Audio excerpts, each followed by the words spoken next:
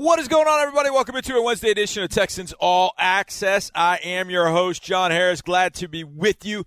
It's Wednesday, so it's my day, but Mark's out of the country, I think. I think he's in Denver. So, look, when I say he's out of the country, he's out of the state of Texas. I mean, it's all that matters, right?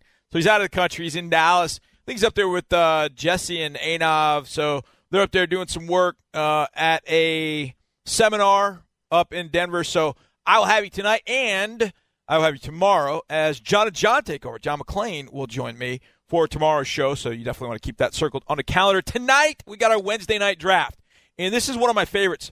Not because I'm old, curmudgeonly, now that I've hit 47, but I have pet peeves, and you guys have them too. Now, there isn't a lot that riles me up for the most part, but I have pet peeves, and a lot of them that pertain to football. So DP and Drew will stop by for our football pet peeve Wednesday night draft. You definitely want to hear this. There's some fun. And I know you're probably sitting there going, I've got one. Oh, I've got one. Once you hear these, they'll definitely trigger some because there were some I was thinking about, and then I would think about something else, and I was like, so I've got a list of about 12. I hope I get 3 or 4 of them.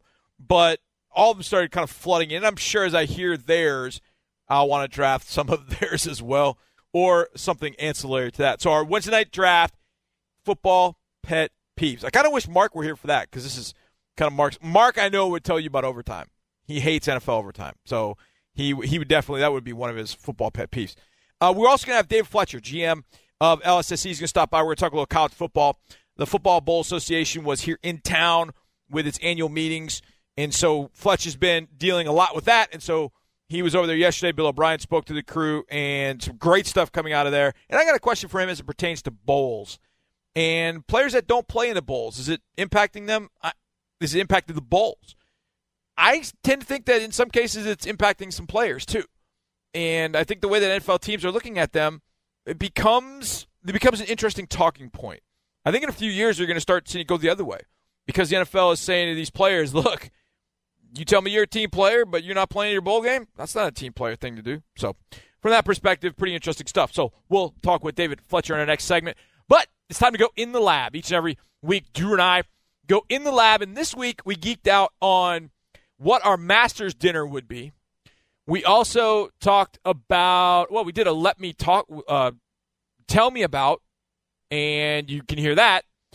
But we also did some Texans offense over-unders. So here you are from In the Lab podcast, Drew Doherty and myself. Let's do some overs and unders, John. Last year, Deshaun Watson threw 29 touchdowns. Last year he threw 26. Right. This year, will he throw more or less than 29? I'm assuming one of those questions is how many games Will Fuller plays, over under a certain number. So if I go over that number, then I got to go over. Because as soon as Will Fuller's on the field, when Will Fuller's on the field with Deshaun Watson, there's almost a guaranteed touchdown going to happen in that game. They've played together 11 times. They've 11 games, and he's thrown 11 touchdowns from Fuller. In those 11 games, I'd like to know how many DeAndre Hopkins has had as well.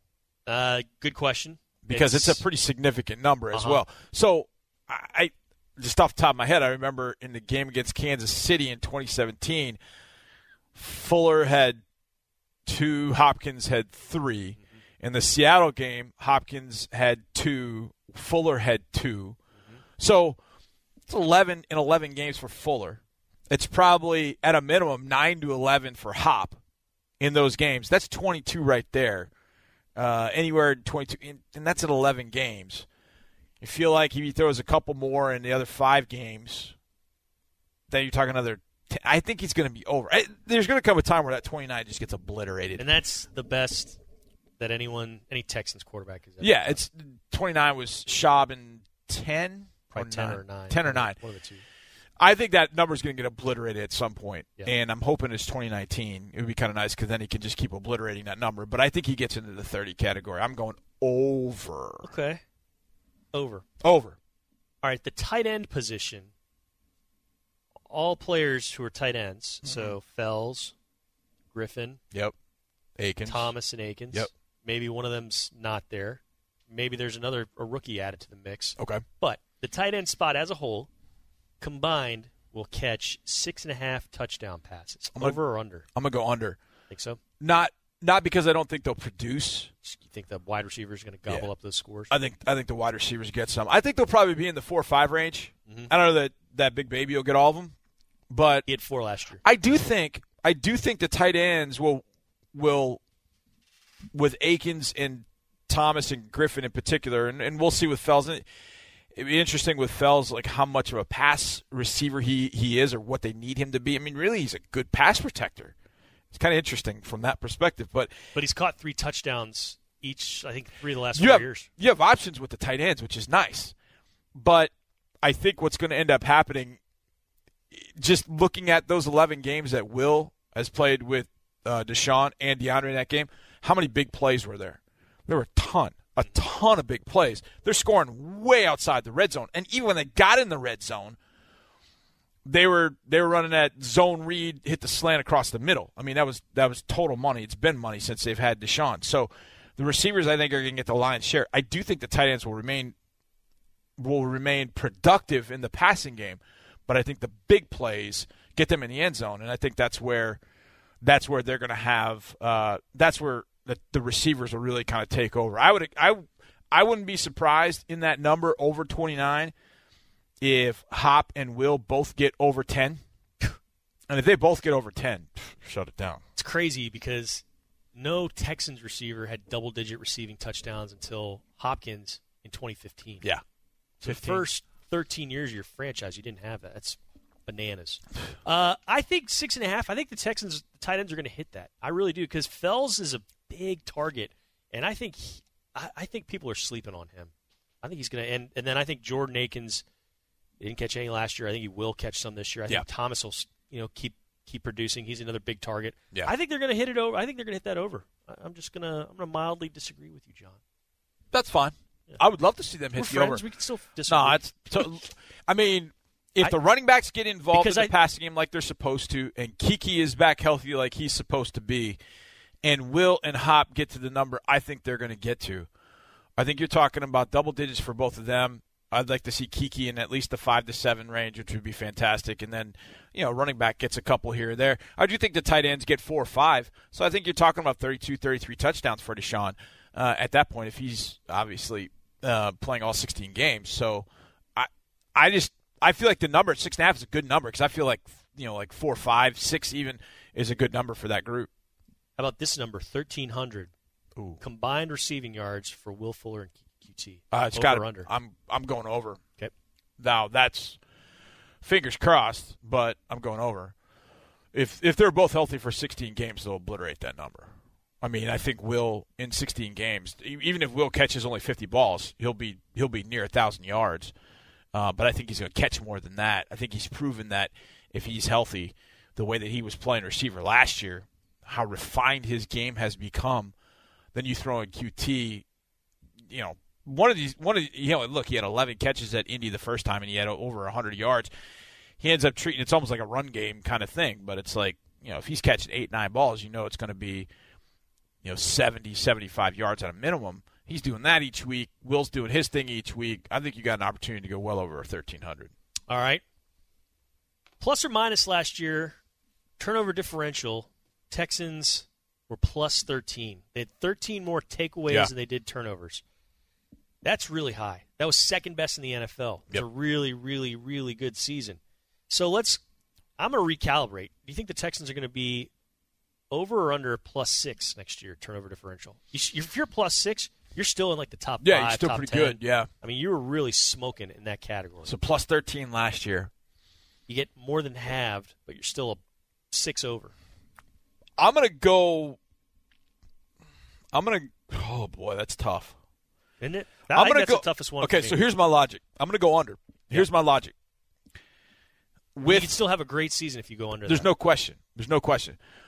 But I feel like with Will and Hop, when those two are on the field, I feel like Deshaun takes more chances. Mm-hmm. And when he takes more chances, it does lead to bigger plays, but I think it does lead to some turnovers at times. The one thing that our at least Lamar doesn't do much. Now Deontay did fumble in the Eagles game, so he's got his ball security's got to be much better this year. And you don't know what a rookie might bring in from that perspective. But they didn't fumble the ball much. And when they did fumble, it wasn't really the cause of just being lazy with it. The only one that you would go, oh, well, was the Dallas game with DeAndre. He had the ball in one hand. It got popped out. Lamar fumbled in the Giants game. And then, obviously, Deshaun and Lamar kind of botched the handoff, the first handoff of the year. But other than that, they really didn't fumble the ball. The only times they did were when Deshaun got hit, like against Philly. Chris Long hit him from behind. He fumbled the ball that way. But they really don't fumble the ball. But Deshaun will take chances throwing it. I do think that last year, turnover-wise, man, they were just ball hawks. They were all over the place. But you're adding in Gibson, who I think can be that way. You're adding in Bradley Roby, who hopefully in man coverage can make some plays. So I do think that you've got the opportunity to create some. You still have Watt coming off the edge, and he created a ton of turnovers last year. So I feel like talking myself over +6, I just think that getting to that number, doing it back-to-back years is so hard. Really hard. It is so hard. But I do feel like it's going to be under, because I do think the offense will take more chances because Deshaun knows he's got Hop and Will, and so he's going to take more chances trying to get the ball to those two guys. So I'm going to say under that +6. Okay. God, that kills me. We did that a couple days ago, and I thought about that overnight. And, man, I really feel like they can get the +6. I just think it's going to be tough. They had a really good turnover year last year. And as I mentioned, they didn't fumble the ball a lot. And Deshaun got the interception bug sort of curtailed about week 5, I guess. Well, he did have the one against Dallas, but then he had a stretch of 3 or 4 games where he didn't throw an interception. We didn't have a turnover. So I do think we'll create turnovers, but I think it's imperative that we have both Clowney and Watt. We have a defensive back in the draft that can create plays. Sean Gibson creates some turnovers. Then I think they can get to +6. But they were so good at doing it last year. To repeat that year after year, man, that's kind of my thing. But I also think with Will coming back, there's an opportunity to do some things down the field, and they'll take some chances. No doubt. With Will back, they'll definitely take some chances, and I can live with that. I can live with a couple interceptions because they're trying to throw a ball deep to Will Fuller down the field. But I've been thinking more about having Will back. Man, I cannot wait. Just watching this team with Will Fuller in the lineup versus not having him, I don't even want to go there. I just don't. I want to have Will Fuller in this lineup. I want to have Kiki QT in this lineup. I want to have DeAndre Hopkins in this lineup. And I want to have Deshaun upright and no 62 sacks this year, and then I want to see where this offense is. They could be scary. But they all got to be healthy. And that's a big, big if given the injury history of those players I mentioned. Not DeAndre Hopkins, of course. But that is key, and it's paramount this 2019 season. All right, we're going to talk some college football next with our good friend, General Manager of Lone Star Sports and Entertainment, David Fletcher, next on Texans All Access. Welcome back to a Wednesday edition of Texans All Access from the Hyundai Texans radio studio. I'm your host, John Harris. Joining me right now is my good friend from LSSC, and there's so much going on over there, but we're going to talk a little bit of football. It's my man, David Fletcher. Fletcher, what's going on, brother? How you doing? Johnny, it's great to be with you. And, yeah, you're definitely right. It's been a busy week on the football front. Houston this week is very honored to be hosting the Football Bowl Association annual meeting. For those of you not familiar with that, I bet you're familiar with college football postseason. Yes. And that is the annual gathering with all the conferences, the media rights holders, and all the bowl games, as well as vendors and staff. So it's a really great honor to host that. We've been very active over at the Galleria area, and a lot of big names, including one head coach Bill O'Brien, part of the festivities, serving as a keynote speaker. Of course, he was joined by Commissioner Bob Bowlesby from the Big 12, Greg Sankey from the SEC, our partners, our conference partners in the Academy Sports and Outdoors Texas Bowl, and all really giving some great insight into the future of football and college football in particular, as well as just talking about some of the issues that are on the horizon as it relates to football. So you know as well as anybody that football is a 365-day-a-year thing. College football has its ebbs and flows, but it's really great to be able to be talking about it this much in early April. I hope somebody at Bill O'Brien's meeting asked him about going to bowl games, because when he was at Penn State, he never went to a bowl game. Now, he did go when he was at Georgia Tech and then I think at Maryland. But yeah, just ironic. But to that end, Fletch, I get asked this question a lot by people because we saw this. We saw this here a couple years ago, and I'm trying to think if it happened this year. No, because I think with Vanderbilt and Baylor, Jalen Hurd was hurt, but Jawan Williams played in the game. 2 years ago when Texas played Missouri, Connor Williams didn't play in the game, and Malik Jefferson was banged up, but he could have played maybe, but he decided not to. You've had players that have decided, okay, I'm not going to play in the bowl game. It's not really impacted us all that much here, and the bowl game has been strong as any game, any bowl game there is. But was there any worry? Has there ever been talk amongst the FBA, the group, that the players not playing in bowl games is impacting the bowls in any way, shape, or form? Has there been any of that sort of domino effect, or has it been just too few selected guys that do it, that the bowl game still goes on because the bowl game is what it is, and a player decides not to play, it's fine. We still have got the two teams that we want to have in it. What's been sort of the impact that you've kind of heard about bowls from that perspective? Because I know there are a lot of analysts out there like the bowls will eventually die. And I don't know that I agree with that. I don't think the bowls will die, because step in our building for the Texas Bowl. I mean, step in there and watch that bowl game and tell me that the bowl is going to die in a short amount of time. I just don't see it happening. Yeah, what have been your thoughts, or what have you heard? Well, I certainly would say that to start with your last point, the bowl industry is as strong a part of the communities as it's ever been. You're talking about an industry that delivers over $1.5 billion in annual economic impact to 33 communities here in the United States.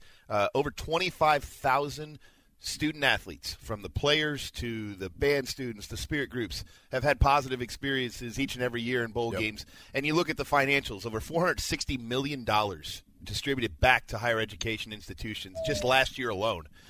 So when the demise is greatly, I think, overstated, but it is certainly something that is a topic of discussion when it relates to players participating in the game. My stance on it is certainly that it is a personal choice. And that is something that I think that the players themselves have. But as the promoter, you certainly want to have the best product on the field that you possibly can. The fans are traveling in; they're paying money. They want to see and support their teams and all their players. You look at two instances here in Houston that I think do make a lot of sense as to why it's a very important reason to play in the game. And I point to 2016, Texas A&M playing against Kansas State here. Yeah. Myles Garrett was going to be the number one pick in the draft. No question about it. Had an unbelievable season. And he flat out said, I'm playing with my teammates. He played his butt off. Yeah. He was out there on the field, and when they lost that game in the last seconds, that guy was pouring his heart out, just as much as any other player. And by the way, he was drafted as the number one overall pick. He was drafted. You mentioned the University of Texas in 2017. I talked to Coach Herman about this a lot, and again, he respects the decisions that were made in the student athlete's mind. When you look at what happened with Texas, they had 7 players that were either injured or for other reasons were not able to play. 7 starters that were not able to play in that game against Missouri. That meant 7 players that wouldn't have typically gotten an opportunity moved up in the depth chart. They got to play on a big-time stage, a full house here. And Coach has said that success that those players had, that experience that they had, was a huge catalyst for the success that Texas had last year. Yep. So, there's certainly many sides to this equation, but I do think at the end of the day that the Bulls will certainly benefit from having the best product on the field, but there's a lot of reasons why those kids should be playing, and that's a decision that's up to them. No doubt. And I think there will be, over the next few years, as we learn more about that process, I think there will be more and more players that go, oh, wait a second, this is looked down upon a little bit more by the NFL. And here's the other thing, too. If you're playing in this game in particular, you're playing in an NFL building. Right. You're playing in front of NFL coaches. The NFL, our entire scouting staff, I think, was there for that particular game. So you have that. It's an audition, if anything else. But I think it's interesting you brought up Texas. Texas and Rice, we've got that game coming in here September 14th, and tickets are going on sale this Friday. Fletch, I'm pumped. You talked about Texas and Tom Herman and what they've done and how they've, I don't say turned things around, but really have got things going in the right direction. I think one of the things you'll see this weekend, or in a couple weekends, because you'll see the NFL draft. You'll see players from the University of Texas taken. You'll see little Jordan Humphrey. You'll see Charles Omenihu. And that's just going to be the start. I think what you're going to see down the road more and more years after this is you're going to see Texas with 5, 6, 7 guys drafted each and every year with the recruiting that Tom's doing there. How exciting is it to have a team of that caliber coming off that win against Georgia, to have them here the second week, probably third week of the season against Rice on that Saturday following University of Houston and Washington State? I mean, it's the biggest weekend of college football in the history of this stadium in this community. To have the local hometown teams playing in big-time games against big-time opponents.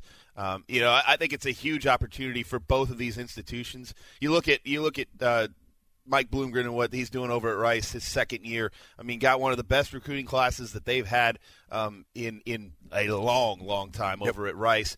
He comes in bringing a lot of energy to the program. They had a tough year last year. It was a rebuilding year. They're in the midst of a transition, but he couldn't be more excited. I was at an event with him just last week, and he couldn't be more excited about the trajectory of where things are compared to where he wants them to be, and what he's building over there. They've got already looking towards 2020. They're currently in a place where they're the highest, and you know this as well as anybody, the highest ranked recruiting class that they've ever had already at this point. So, I think the opportunity to play on a big-time stage against a big-time opponent is certainly going to be beneficial to Rice and what he's trying to do.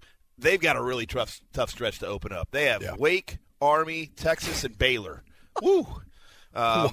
So, being here in this environment will certainly be helpful, but let's make no mistake about it. There will be a lot of Longhorns here to watch Tom Herman and the Longhorns build on what they've built over the last couple of years since his arrival.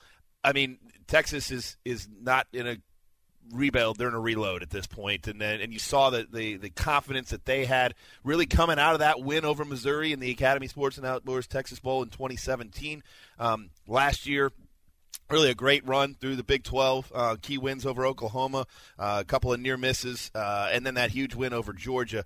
I think they've got a shot to do something special. Their schedule is lined up really well. They play LSU in Austin. How about that? Week 2.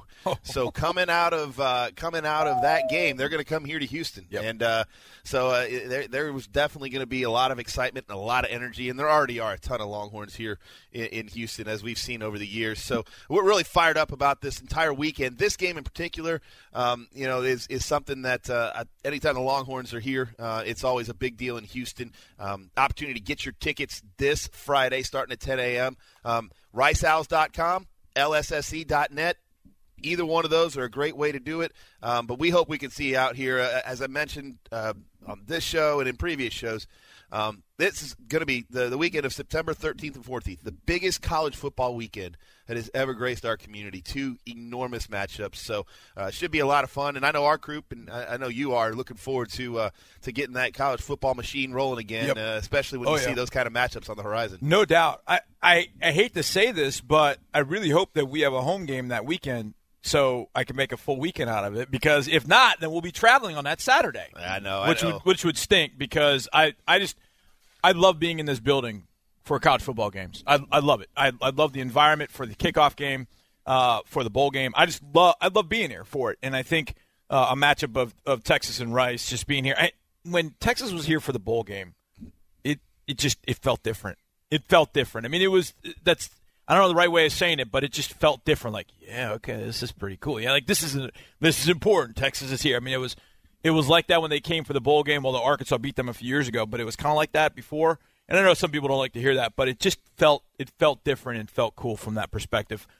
RiceOwls.com, LSSC.net. That's where you can get your tickets on sale this Friday. Get your tickets for that matchup, Texas versus Rice. Fletch, appreciate your time, brother. Thank you, Johnny. Coming up next, it is our Wednesday night draft. Tonight, we are drafting football pet peeves. Oh, yeah, you all know you have them. We'll dive into those for DP Drew and myself next, right here on Texans All Access. One final segment of Texans All Access, and it is our Wednesday night draft. I'm John. That is Drew. Hi, Drew. Hey. And that is DP. DP, hi. Hi, guys. So it's our Wednesday night draft, and I came up with a topic that it's a little controversial, because Drew is not totally sure that he's going to be able to find it enough to make it through a draft. I don't know that I hate enough things like you do. I think He's not as angry as us. I think there's going to be enough that you're going to find because tonight is our football pet peeve draft. We all have them, all of us, and we have multiple ones. We all have things that we're just like, oh, that drives me insane. That's my biggest pet peeve. Like, here's an example. This is one I was thinking about drafting, but I figured I'd go with this. I cannot stand the fact that when an offensive team fumbles. Here's an example. Remember Seattle in 2017? I think we were up 14-7. We were up 14-7. It was a third down. Russell Wilson went back to throw, and Clowney sacked him and hit his arm. And the ball went forward. And Luke Wilson, 20 yards downfield, Luke Wilson fell on it. And at first they ruled it was incomplete. Then they went and replayed it. Pete Carroll threw the flag. They reviewed it. And Seattle gained a huge advantage by recovering a fumble. It's like, wait a second. No offensive fumble should ever be recovered at the spot. Well, that's like the nonsense from Monday night, that poor Italian kid from Texas Tech getting the thing at the end of overtime. Right. I mean, yeah. Same type of difference. That's my pet peeve. An offensive fumble should never be recovered ahead. If you recover it, great, but it should go back to the spot of the fumble. It's my pet peeve that hasn't changed. It's a pretty obscure should be penalized. pet peeve. I know, but that's what I'm saying. I have some obscure ones. I'm sure they're. Yeah. It's not one play. I've seen it numerous times, but that's just the one example I could come up with. I got you. It's good. I might get in trouble with mine. That's fine. You can get in trouble. I might get a talking to from bosses here. No. Are we doing a draft order? Yes, we're doing a draft order. DP, you go first. Are we snaking? No, we don't have to snake. I can't. No, we don't have to snake. Oh, but we're gonna I don't know draft how many pet rounds peeves. I can go. Because I figured you guys might have some of the same pet peeves I do, and probably. then you would have drafted them ahead of me, and so then you can have them. Okay. Yeah. So don't bag on the Wednesday night draft, DP. Okay. Well, I love the draft. No, it's just great. I'm not prepared. Well, you are. You'll come up even though with I tried stuff. to prepare. Yeah. You want me to go first to kind of kick things off? I gave you an example. I got one. You got one. Okay. I got one. All right. All right. I got a few, but DP, you go first. All right. My first one is a pretty basic one, Okay. and being an engineer, this has always bugged me. Ball spotting, like the fact that that after a player can pick up the ball and just put it wherever he wants, and then a ref picks it up and puts it wherever he wants.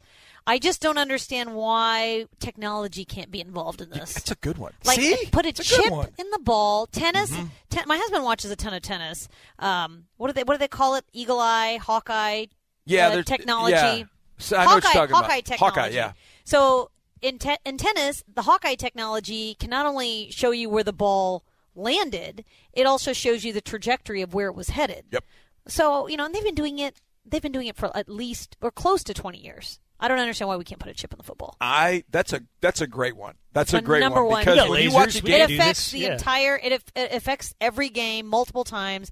You always disagree with the spot. People are like, that's not a good spot. That's a good spot. Like on every single controversial play. it's a game of inches that's getting bigger, stronger, faster, and exactly game of inches. guess. Oh, I think he fell right there. That's a good one. I like that one. Thank you. All right, Drew, you go. All right. Your turn.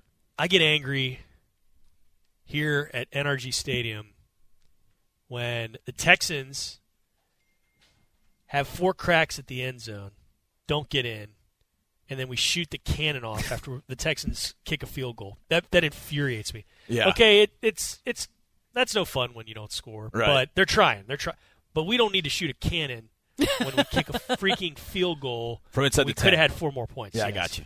It just makes me mad. I don't know. Now, Kaimi Fairbairn bangs through like a 53-yarder. That's cool. Shoot up the that cannon 3 times. He deserves a cannon shot. 3 But times. I think even Kaimi would tell you, I don't need the cannon if I'm kicking a 19-yard field goal, and et cetera, et cetera.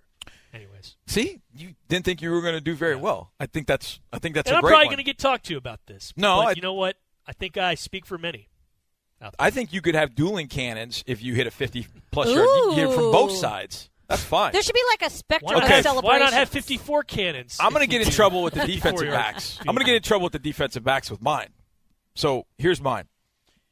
I've seen so many defensive backs do this, and it drives me insane. Oh, I know and where there this was is going. a video of this, and I laughed hysterically because this is so true. I can't tell you how many times I've seen defensive backs after a wide receiver drops a pass or it's overthrown just a little bit. that the defensive backs come up and give the no good signal like they've done something. You haven't done anything, bro. You were burned or you weren't where you were supposed to be. That guy just dropped it, and you're walking up going, no good. Like, you haven't done anything. He's just letting everybody know it's no good, Johnny. No. He's not taking credit for it. No, trust me. There were defensive backs that did that. Like, I didn't have any problem with Kareem. I had a little problem with Kareem. When Kareem, there'd be a play, and Kareem would come up, and he'd do the finger like that, like, don't come at me. I have a little problem with that one, too, because, the guy might have like 8 or 9 catches, but then Kareem knocked down that. Now, he didn't do that when it was a drop or it was overthrow or something like that. But there are defensive backs. I'm trying to remember the one I saw do this, and I was studying a prospect, and I saw this on tape, and I, lost my mind. He was like, the guy was beat by 5 yards. The ball was 2 or 3 yards over his head. And he was signaling no good like he had done something. I'm like, I almost lost my mind. So that's mine. Defensive backs signaling no good when they haven't done anything, and it's a drop or it was an overthrow. So that's my first one. All right. That works. I think in my second round, I'm going to go off the field into stadium etiquette. Okay. I'm going to take all of stadium etiquette because I feel like I could write a rule book on stadium etiquette. I've watched a lot of games from the stands, and it makes me so mad when people get up in the middle of a play and decide, this is when I would like to get a beer. Like, ball leaves quarterback's hands, ball is in the air, guy goes right in front of me. Mm-hmm. Like, you couldn't just wait a fraction of a second for the play to be over. Baseball does a good job of not letting people go to their seats in between pitches. Yeah. I think in football, they should not let people shouldn't get up or sit down or decide to leave in the middle of a play. Just wait in between downs. There's lots of idle time in between See, downs. that's how out of touch I am because does that happen a lot? I just don't go to the only games I go to are Texans. Are ours. Yeah. I believe you. I just don't. I'm out of touch. My wife tells me about that all the time, like really? Where they are. They're like right in the middle of the row. They used to be on the edge and they loved it. Yeah. But then they got put in the middle and they've got 2 seats in the middle and people are just up and down. And my daughter's the one who gets upset. Because people you have to are get like, up. You have to get up, let them through, and you can't see what's going on. Yeah, absolutely. Seems like a common sense thing. No, it's not. It's not. And it depends on where you sit. It's not. It's not. We used to sit on the aisle, so people would – I mean, it was all the time, and it used to bother me when the other end of the aisle, like even if you're closer to my side, but there's nobody for the rest of the row. Like, don't make me and the kids and everybody get up when you could just go the other way where there's fewer – like, I always count. When I'm at a game, if I'm in the middle of a row, I'll be like, okay, there's 2 people this way that I have to get up. Right. And maybe I just overthink these things, but it used to happen a lot. People would get up in the middle of a play. I also, as a, part B to that, the wave. Do you remember that game against Jacksonville a few years ago when fans just started doing the wave? Ban it. Like the wave. See, I don't care. The game was within reach still. It wasn't like it was just a blowout. Ban it. But I wanted to watch the game. Why do you guys hate it? I hate the wave. Same reason. Because I'm not arguing for it. I just don't understand. I can't stand it. Take it deep. Because for the same reason, you're watching the play, and all of a sudden, here comes the wave in our section, and everybody gets up, and it could be like a really important play or something really meaningful is happening, and I just hate that feeling of, it's coming, and everyone's going to stand up, and I don't know what part of the game it's going to be in. Maybe, I mean, I don't mind if you're standing up to cheer. But it happens so quickly, No, but But people get up and do the wave when we're on offense. Yeah. No, don't do that. I also hate in baseball. They haven't done it here in a No, long we don't do it here. I don't like I've it seen it at different places, though. It doesn't happen here. We don't do the wave here. I see it at Astros games. At the Astros game, when the Astros are pitching, they shouldn't do the wave. Don't you agree? I don't. Don't you agree? I guess I just don't stand up when it comes to me. Don't distract our pitcher. I always just stay seated when the wave comes by. Then people look at me like I've, I do too. I've kidnapped their children or something. I'm like, I just don't stand for the wave. I mean, I got there's policy. wave etiquette. I'm going to see your. Now I'm all fired up, guys. I don't mind the wave, but I don't like the dudes. I don't like guy who starts the wave. Oh yeah, he's trying to get the whole place to start the wave. Hey, he's like, okay, all right, guy, just sit all right, back Mr. down, Cheerleader, please. you just sit back down again. Okay, just let people. If it's going to happen organically. But I guess it doesn't happen organically. It does not happen organically. Guy who starts the wave. I hate him equally too because I hate the wave. So, yeah. Okay, so it's time for mine, and I know I'm going to get in trouble from my fellow brethren out there in the media, but here is it's not just football media, but football media does this too. And you know exactly, it's 2 words. And when you hear it, it's like nails on a chalkboard. Talk about. Yeah. Ask the question. What do you think about this? How did you feel about that? What was going through your mind? Talk about the performance of – I cannot stand talk about. Because it's kind of an easy lazy question. Like, I just need you to talk about this. Can you just talk about it? If I was feeling salty one day and somebody said, talk about the Texans offense, I'd be like, nope. Yeah, I have those vague questions. Like that one. Wasn't there a Twitter account recently that was devoted just to videos of athletes saying no or just like refusing to do that? I think I've seen that. To talk about? Yeah, to talk about. The questions of like talk about. Because talk about's not actually a question. Yeah. Talk about is a demand. Yeah. I mean, I just look. There are other ways. If you want to say talk about, hey, coach, what'd you think of Joey's performance today? Mm-hmm. I mean, it's saying the same thing, but you're asking a question. My pet peeve: media talk abouts. I don't like that one. All right, DB, your turn. Round 3. I really enjoy touchdown celebrations. I was really excited when they came back. Yeah. And it really bothers me when they don't show the entire touchdown celebration as part of the play on a broadcast. They definitely never show it as a replay, but sometimes you don't even see it the first time around. And I feel like, it's hard to score touchdowns, and sometimes you just want to celebrate. This happened actually with Bruce Ellington. And in New England, he did the rocks. Yeah, he did the elbow. It was a great celebration. He did the rocks. He did the elbow. He fell down on the ground, and then a few weeks later, he had Deshaun as the ref. Deshaun was counting, and it was a great celebration. It was brilliant. Nobody saw it. It's almost like it didn't happen. And then a few weeks later, Golden Tate or somebody did the same thing, and The Rock reached out to him on Twitter and was like, "What a great celebration!" And I thought, I got to write a story about this because Bruce Ellington did it. Bruce Ellington was the first. I think Bruce then called him out on social media like, no, I did it first. He's not watching the TV copy. He doesn't know that it wasn't televised. But I just think, these guys work hard on their celebrations. Can we just show it? Just maybe once. It's a good one. I like that, DB. Well, very good. I like to watch celebrations too. I want to say there was a Twitter account that was devoted to the celebrations, and I try and find it like every Monday. It's really, I'm trying to remember if it's a Twitter account or I saw it somewhere. NFL Network does a good recap. They do a pretty good job recap of them, but hopefully the broadcast will show it. All right, Drew, round 3.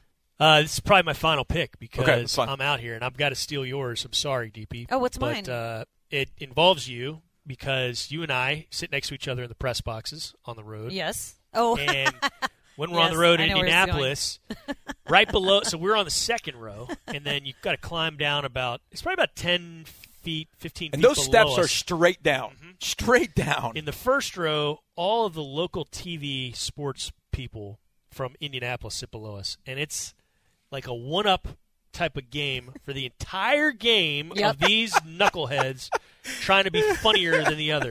And they're not funny. I try to listen to their jokes because I thought, what are they talking about? That's so hilarious. It's never anything funny. No. They just all laugh uproariously, and maybe part of it is the first few years. Oh, is that a coiled-up extension cord or is that a snake? And then they all laugh. They all just go and Drew and I are so irritated because the first few years we were losing, so it made it even more annoying. But even when we're winning, they're just always cracking jokes. So they're doing that, and I'm up next to DP, and I'm just doing this. I'm going, shut your skulls. Well, you getting annoyed then makes me annoyed because even if I'm not paying attention to it, you being annoyed draws attention to me. Draws it to my attention, and then I'm annoyed too. I could see where that would not be. Not much annoys me, but that annoys the absolute. Kind of an ancillary one. You know what I'm. Kind of an ancillary one is for me is if you have a mic in front of your face and you're talking, don't talk to that person. Like if you see somebody and they've got a mic in front of their face and they're talking, they may not be live. They might be live, but they may not be. But you don't know. Assume they are. Don't have a conversation. Say anything to that person. And I can't tell you the number of times, be it in like doing a live show, like either at Fuddruckers or wherever, doing a live show, down on the sidelines where I've got the mic, where people have come up and they start talking to me. And I'm like, do you not see the microphone in front of my face? I think you're talking to yourself. It's kind of an ancillary to that one. And that it's like, just stop. Okay, my last one has to do with Sunday Night Football. One of my favorite things was Sunday Night Football. And so this is going to canvas two sports. One of my favorite things with Sunday Night Football, and I do this I'm weird this way, but when I watch Sunday Night Football and the players introduce themselves, and they'll say, Tom Brady, Michigan. Like I try and go through the whole lineup and see if I can guess or remember where they went to college. Oh. Yeah, it's a total. So you hate when they say Ball So Hard University? No, I'm okay with streets that. Or, no. Remember, I'll tell you the one that I hate. I was born to do this. Charles Omenihu, the University of Texas. Oh. I can and University of Texas is not as bad The Ohio as State. the Ohio State University. Just say Ohio State. Like, I get it. You went to Ohio State. You went to one of the great universities in the country. You can just say Ohio State. That's it. You can just say Ohio State. It doesn't have to be the Ohio State University. The guy is the one that irritates you. I agree with you. Guy the is guy. like, no, He is we irritating. don't need the. I like going through numbers like Michigan, Auburn, whatever. I don't care too much like for when like Ball So Hard. Like, Pine Shadows Elementary. What did Antonio Smith? He did the Ninja Institute. like some of those are funny. Like I love those. when Sizzle did Ball So Hard, I was like, I laughed. It's funny. I laughed. I was Ed Reed okay with said, that. Ed Reed said, I was born to do this. Remember that? Well, I'm not going to comment on that. Chris Myers said his middle school or elementary school during one I of the think games. they all did. Yeah, the Texans O-line did that one. They did it one year. I'll right? ask Wade. He's coming in at some I didn't point mind soon. that. I do like that. I didn't mind that, like they do their elementary school or They're their high still shouting school out their school. Yeah. I'm fine with that. But when, I thought that's where you were going to go with this. But Like you I don't wanted them mind to say that. college, No. and that's it. no, they're like, hey, I went to Pinnacle Elementary or what? Like I'm cool with that. I don't care. But it's like when they do Slapjack the whole you. when they do the Ohio State University, I'm just like I cringe every time. Like weirdly though, I'm okay with the U. Like everybody, I guess maybe because it's associated with Miami. Like I get it, and there are two Miamis. So when they say the U, we know, which is ironic because up in Minnesota they call Minnesotans call, hey, where'd you go to school? Oh, I went to the U. They're not talking about Miami. They're talking about Minnesota. So it is a little different that way. But like I'm okay with that. Like the U. But, like, the Ohio State University or the University of Texas or the University of Georgia drives me insane. I don't know why. It just drives me absolutely and totally insane. I know we didn't get to all of them, but speaking of Minnesota, I thought of my other pet peeve, which is like a side pet peeve, but that Viking horn, which I always thought was so cool on the broadcast. I just loved it growing up. It just reminded me of being in the Vikings playing on television. And one of the first game I ever went to was a preseason game in Minnesota, and I was so excited to hear it when they were warming up and they played the Viking horn. I was really excited. I was like, "Wow, I'm working in the NFL." It's like the Ewok horn from so cool. Return of the Jedi. Yeah, midway through I guess so. Midway through the first quarter, though, I was done with it because they overdid the horn. Oh, I think you're And then a few you're years scarred ago- by the regular season And game. then They scored like 30 points in the first 6 Yeah, minutes. we heard a lot. We heard that on the Skull Well, they chant did a that lot, damn too. skull chant. That was a new That chant. was scary. I They was got like, it down. So if you oh don't my like God. that, I got to give the Foghorn in New England a close second. To that.